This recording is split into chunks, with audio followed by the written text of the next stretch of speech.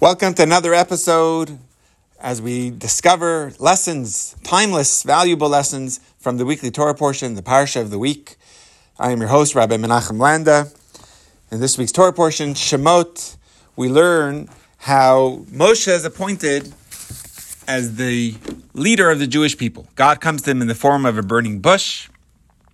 And for 7 days, Moshe and God are discussing the plan. God reveals to Moshe his name and gives him some of the tricks, how to turn his staff into a snake and other miracles that happened. But then Moshe is ready to go to Egypt. He was in Midian at the time with his family. And it says he took his wife, her name was Tzipporah, and their 2 children, and put them on a donkey, mounted them on a donkey, and made their way back to Egypt. So the Torah could have just said that Moshe and his family went to Egypt. Why is the method of transportation such an important detail that the Torah needs to tell us? What could we learn from this detail? The Torah says, Vayikach Moshe et ishto v'et banav vayirkivei malach hamor. Moshe took his wife and sons and mounted them on the donkey. So why did the Torah specify the transportation on a donkey? He could have just said that he set out to Egypt with his family. So Rashi tells us that this was a very special donkey. This was the same donkey that Avraham used. Avraham saddled to travel to the Akedah, the binding of Isaac, which took place several hundred years before this. This is the same donkey, which means this donkey was pretty old. It's been around for a couple of centuries from the time of Avram. Avram used it to bring Yitzchak to the famous story of the Akedah, the binding of Isaac. He saddled the donkey. And this is also, Rashi continues, the same donkey that will be used by Mashiach in the time that we're all hoping for, the time of Mashiach, the Messianic era. It says that Mashiach will come riding on a donkey. So this is a pretty famous donkey, a pretty old donkey also. So the Torah is telling us the story of Moshe and the donkey to tell us, to convey an important message that Moshe needed to know. Because for 7 days, Moshe was kind of refusing the position of leader. God was imploring Moshe to accept the mission to redeem the Jewish people. And Moshe argued first that he has an older brother. He's more suitable for the job.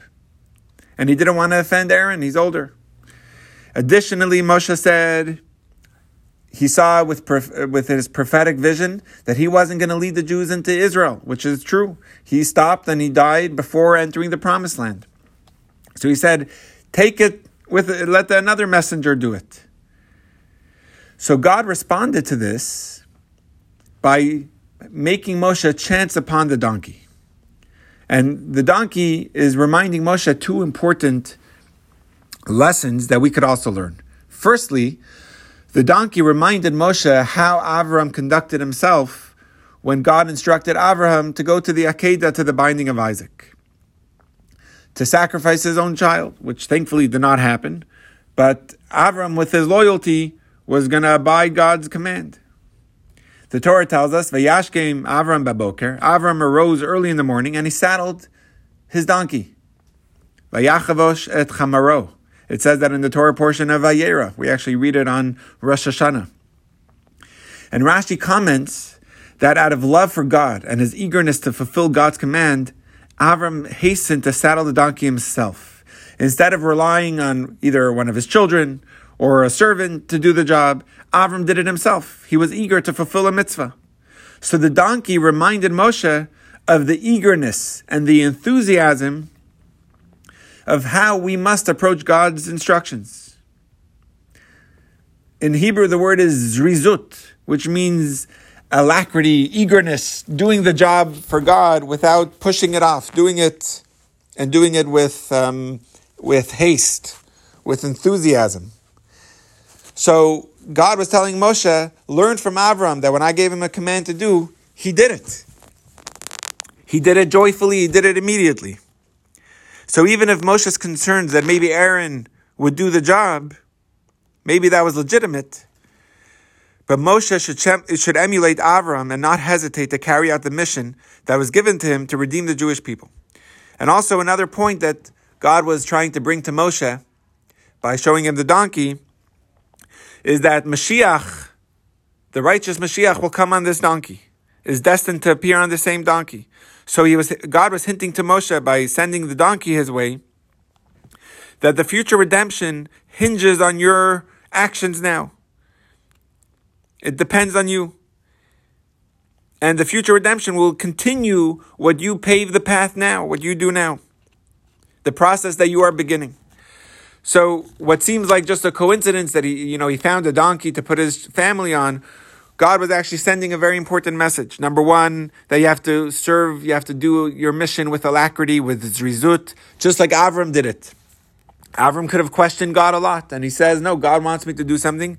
I'm going to go ahead and do it right away. Didn't even wait for someone else to do the job for him. And also that the future is hinging on your actions. Everything you're doing is a process that will lead to the next step. So don't delay it and get the job done. So the lesson for us is in life, we are given signals. We're given life's lessons that come our way, and we can't ignore them. We have to utilize our opportunities to use them for our service, and we have to serve Hashem with zrizut, with alacrity, with haste,